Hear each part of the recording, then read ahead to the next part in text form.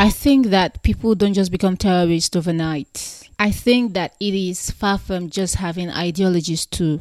I think that even though that might be the very first thing usually quoted, but deeply hidden and later to be found out upon investigations on how they got involved will be issues relating to family fractures, what was happening in school and in their personal lives, discriminations, and even yearnings for revenge. But this is a bitter truth no one is ready to listen to.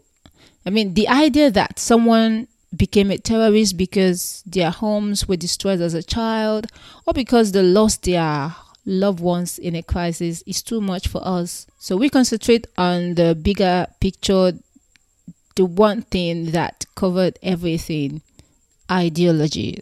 And no one is asking what exactly made the person susceptible to such ideologies in the first place.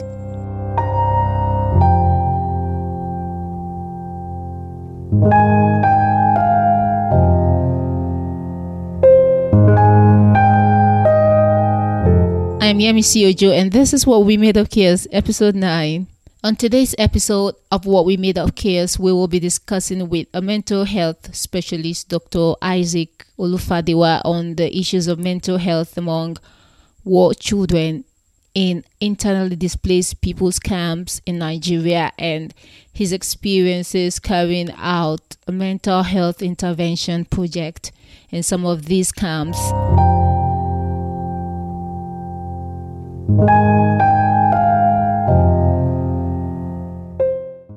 I am Dr. Isaac Olufadewa. I'm a medical doctor. I'm also a master's graduate. I graduated from Pan African University for my master's degree. I finished from the University of Ibadan, medicine and surgery.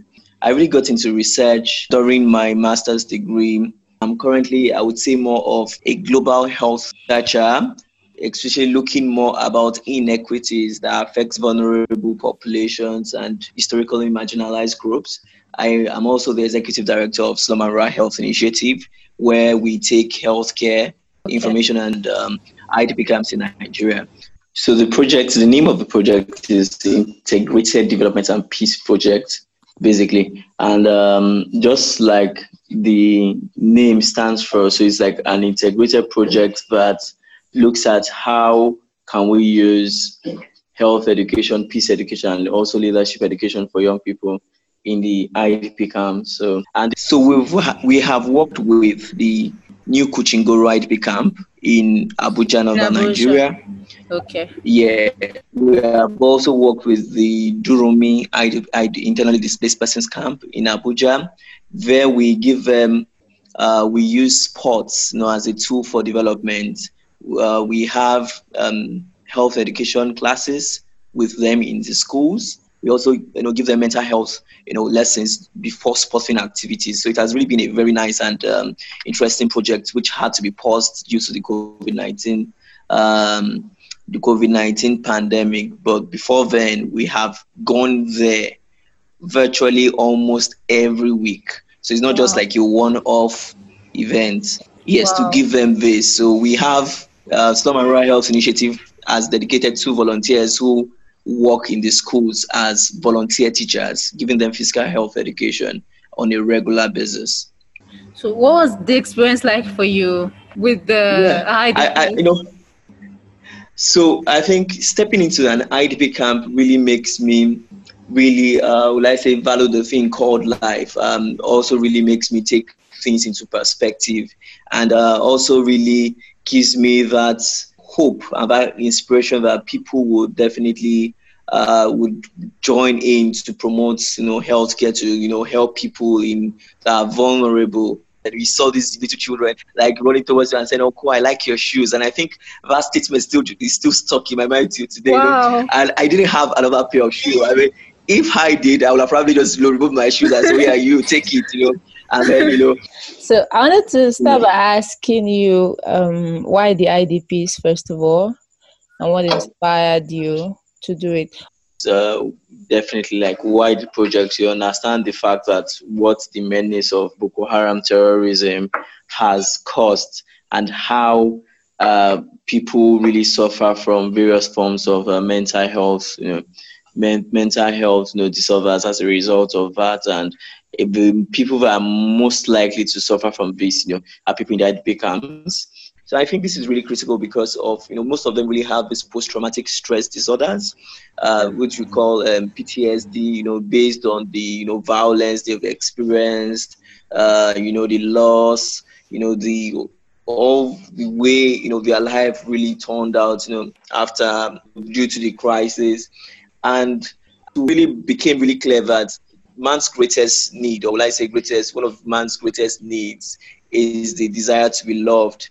And yes, as much as it's good for you to, give people gifts or, give them things, I think one of the ways that people really feel loved and which would really promote mental health of these people is when you actually really spend time with them. So, some of them actually really face, like what I call, some of them are depressed, some of them are really, really anxious of the future. And it's also some, dynamics really attached, which we have like issues or pertaining to things like child labor, and some other, complex issues, interwoven into all that. So that's the real reason why we need to engage them and ensure that they are not only just getting health education, they also get to have peace education and get to, learn more about how they can really just take charge of, their mental health and well-being. So definitely looking at these intersecting vulnerabilities, we went into we decided that this project is best and adequately suited for the IDP camps. Okay, so we have, we started with the New Kuchingoro IDP camp in Abuja.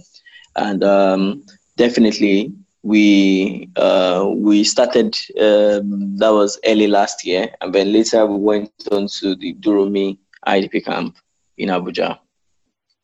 What inspired that particular project?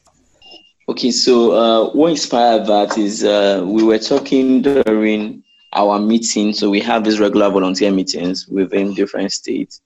And during the meeting we had in Abuja, talking with people and, volunteers that we had, and like, okay, yeah, so which project can we embark on in Abuja? Somebody was like, wow, how can we really take youth sports and health together? Because we had quite a number of volunteers who were in Abuja, who were also doing their internship in NFF, that's Nigerian Football Federation. So, we're like, wow, that's such a very excellent way. It was an innovative way because this first time ever I'm going to be hearing or, seeing something of, some people are using sports, to improve healthcare and healthcare delivery. And from there, we decided about, wow, looking at sports and delivery of healthcare, which definitely not just only promotes physical health and also, promotes mental health, which community or web is the best place to deliver such an intervention. So looking at all the vulnerabilities that I talked about earlier, we really saw that, the IDP camps are the best places, the best place to deliver such an intervention. Lo and behold, it's really turned out that we were right. They wanted us to come over and over and over again to deliver our intervention. And then, the first day, after the first day, which we have gotten permission from the leaders of the camp and, people, the major stakeholders. I remember when we had the sporting competition, so we introduced football to the guys. We know they really love football. It's a way of what we call group therapy. So we have these lesson sessions, these mental health sessions, and health education sessions before we do the sport and before we play the sport. And we remember that we bring all the sporting things, football, we bring the draft, the chairs, and all that things. And I could remember that when we were leaving, we were like, Uncle, will you come tomorrow? So those things like that. And then we got back because we really wanted to just see how this would go. And then we got back like, wow, we really enjoyed this. Let's go every week. And then it's like we're going like two times a week. Wow. Yeah, so that's how it has been really been run. So it's been, so we integrated the program into the school session. I mean, so some of our volunteers will also be joining them, right, while doing the Mm-hmm. playing, and so we became like a kind of one community, while Wow. conducting and while having the project itself. So before we go for our games, or before we go for the physical health, we have the lectures. Okay, yes, about good friendship, about how to be good citizens, do you know about your responsibilities, about so where we give them all these lectures and all this educational information for them to really be able to, and where they also ask their questions. And then, because of the eagerness that, yes, we know what is coming, next, which is, sport and everything. So they Yeah. get to, really cooperate during the sessions, and, you And ask them answer the questions, they questions. embedded into it. Really Yes. had it made a whole lot of difference. And we usually had this chance at the end of our sessions where we say, "Oh, who are you?" They say, "I am." They reply, "I am a champion." Then Wow. they say, "Call again. Are you a champion?" They say, "Yes, yes, yes." Yeah, the way it is being done is that they hold their fist, and then they do like I don't know, maybe you have seen all those Ronaldo or Messi score, like Yeah. that really jubilant footballer stuff. So they do like yes, yes, yes. Just does much more than just motivate these people, but also let them feel that they belong. We Yes. answer questions from the most interesting, the question you don't really believe that young people could ask. So everything. They'll ask questions like, "Oh, how can I be a doctor?" Like, "Wow, interesting. Wow, yeah, actually asking things about as regards this. Wow. And you really be surprised how human potential, how it's possible for them to also have a great life, just using this innovative intervention which we have done. Yeah, indeed. In which way do you think their mental health has suffered the most from your interaction with them? Okay. First is the thing about mental health is the fact of usually it is not things that you can see on the surface. So usually, many of these young people really miss their children, their parents. For some of them whose maybe parents have been killed as a result of the insurgency, or who cannot even just find their parents, or who lost their parents and things like that. So it's that feeling of I would call like loss of self-esteem, or like we do not matter and things like that. Really that really really comes, that really really affects them. So in the angle for the young people, the area where their mental health really suffers most is because most of them do not really get to experience those kind of fatherly motherly love that they should experience, they should have experience. So they are robbed of that's their childhood kind of pleasurable experiences that people a lot of people usually really have, people, a lot of their colleagues usually really have, and as a result, they really, really affect their confidence. It's sometimes actually really, makes some of them really lose interest in, usual normal activities.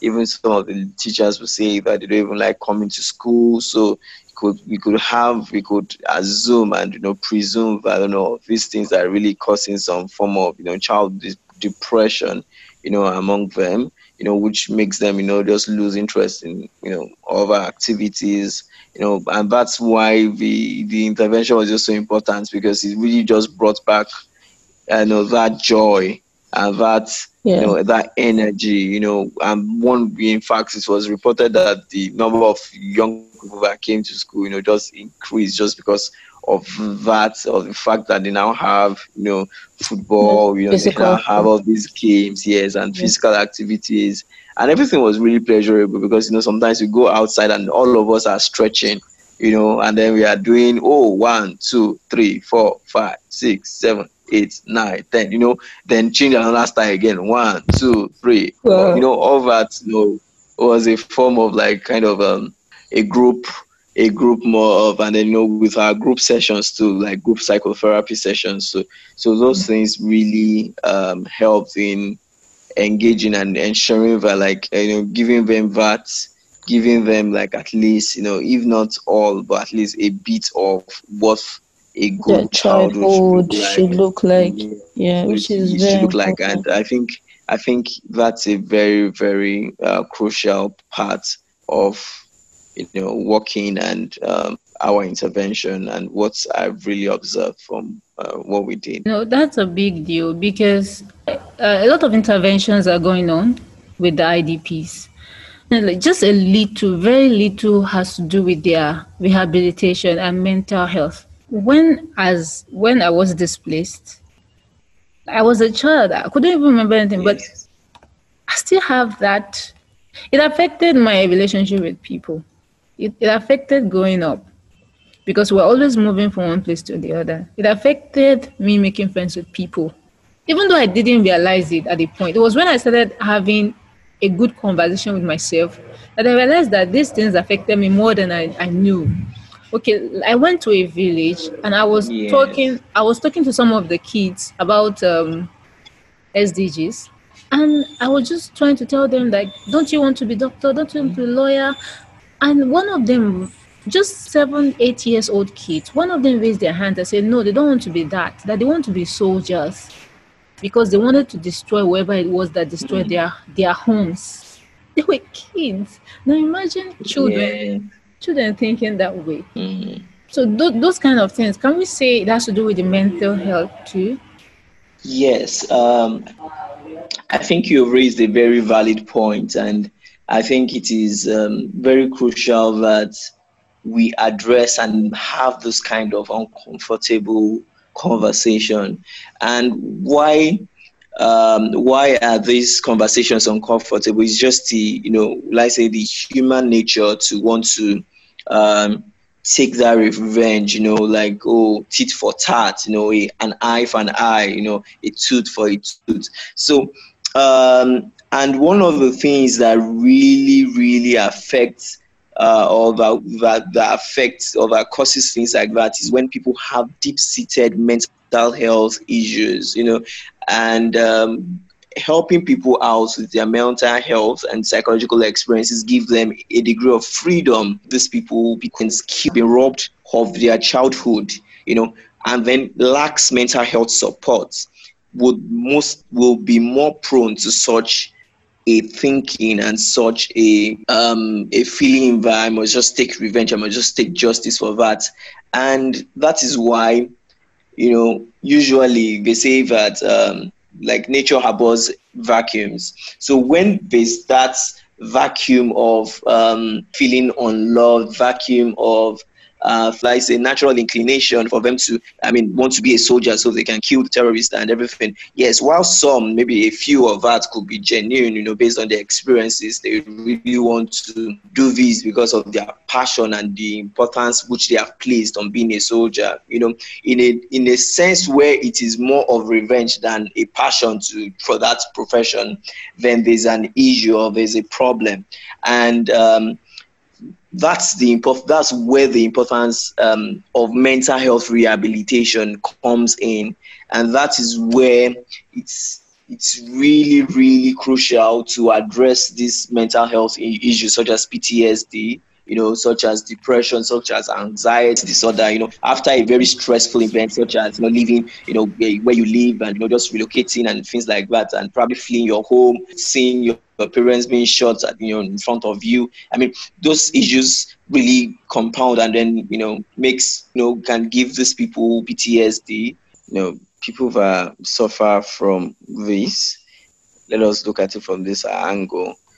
Young children are not interested, or young people are not really interested in school, because they are just, just lost interest in everything, so they usually will join the informal economy. Sometimes, when they join the informal economy, because when things are really not going fine, they need to meet ends meet. They meet some friends who introduces them to, why do you know that you cannot sell this drug, and you make some money, and then they sell drugs. They start using drugs. We have a situation where there's just this let's say negative feedback mechanism, or vicious cycle of they fall into depression, they lose interest, they work menial jobs, they are introduced into social vices, so in essence we would have a situation where hurting people due to some underlying issues which people don't know of get to hurt people later on, and that's even one of the things that meeting some of the leaders, which I also believe that if we do not introduce kind of intervention, you'll be surprised that people like this, even in the IDP camps, could actually really become terrorists. So the only way to actually really rescue them, is to give them the education that is needed to ensure that you inspire them a sense of life and a sense of worth. So the consequences are just really grave when we look at it from a very ego eye view. I mean, it's such a vicious cycle and such a very can lead to some catastrophic events if mental health of these young people are not well taken care of. Well, thank you so much. This has become like a circle, and it's just repeating itself because those people there now are not necessarily taken care of. They don't care about them. So when they grow up, they don't care. It's like evil becomes something normal because it was what they grew up with. They don't know another life. Yeah. And unfortunately, of course, there's really been no coordinated effort to do any form of rehabilitation. There's really no coordinated effort to do any form of rehabilitation for IDPs, especially for the children. People and government just give them food and clothing and just stop there. Even education, it's not all the places. It's just very few that can get that education. Education, yeah, it's true. It's really bad. People so it's really important that yes, we give them these gifts, we give them this stuff, but I think one of the things that is really critical to the IDP camps is the aspect of their mental health. So I've seen lots of organizations go into the IDP, give them all the sweets and candies in the world, that have like 10 times the money or the finances or the funds that Slum and Rural Health Initiative has. Probably they have probably on millions of dollars to do projects like that. Yeah.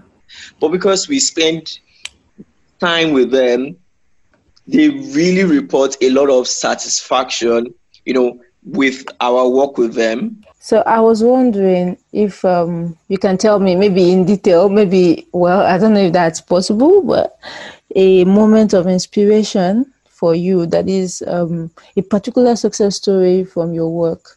So one of the girls is in the IDP camp. I remember her.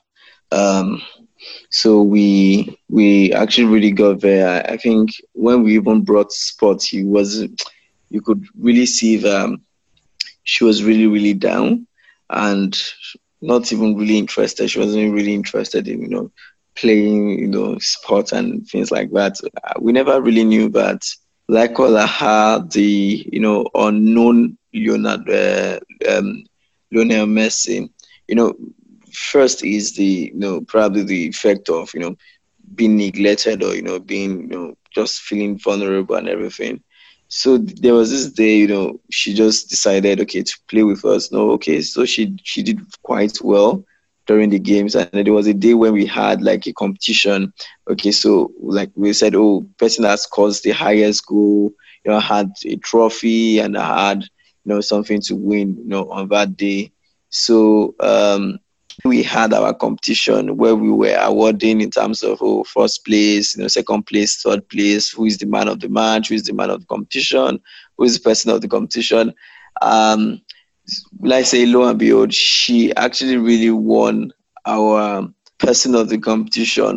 So she won the person of that person looking downcast, looking down, not feeling, not wanting to play the activities. And I remember her, saying that she wants to play football or sports, it was really funny because our other colleagues were playing Scrabble and other Wow. board games like Ludo, and and then also the fact that she was dribbling boys and passing the ball and scoring those goals, and everyone screaming her, and she had this very what I call like a burger kind of trousers, where leg looked like a toothpick, inside the trousers, which was really interesting. But the most important thing is that she was very functional, and you see Wow. the joy in her eyes, and also when she took the medal, so and everything, it was like such a celebration and everything. So it was like, wow.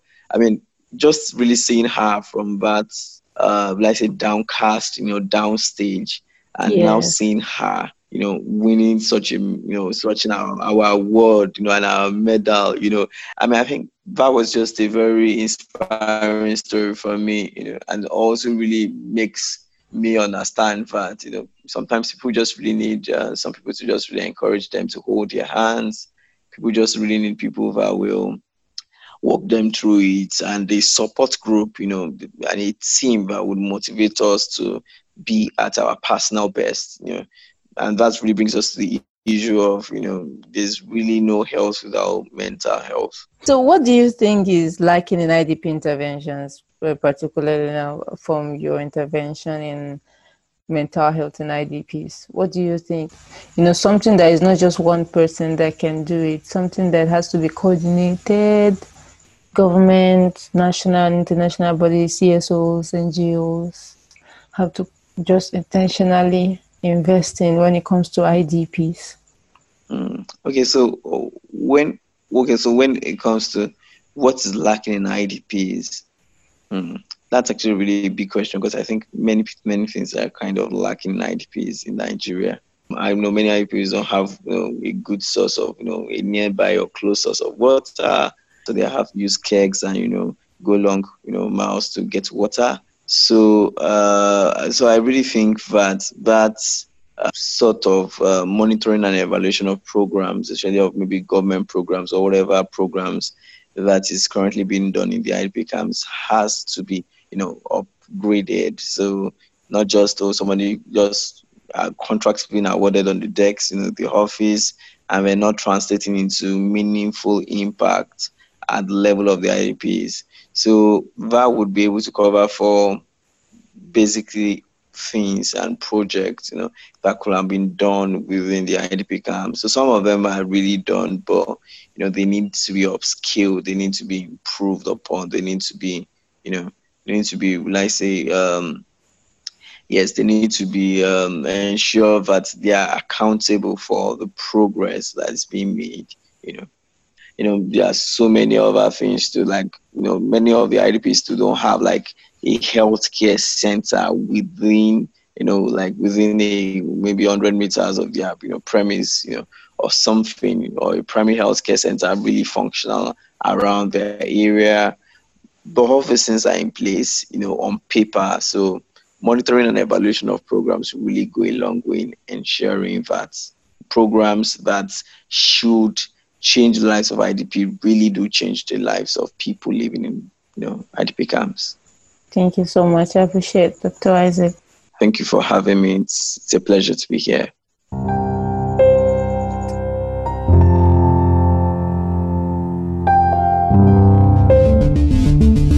That's all on this episode of What We Made of Chaos. Thank you for listening to this episode of What We Made of Chaos. Special thanks to our guests for today's episode, Dr. Isaac Olufadewa, a mental health specialist. You can get the full transcript of this interview with Dr. Isaac and many other episodes on our website at www.whatwemadeofchaos.org. You can as well follow us across all our social media platforms at Made of Chaos NG and leave your comments and feedbacks. Thank you.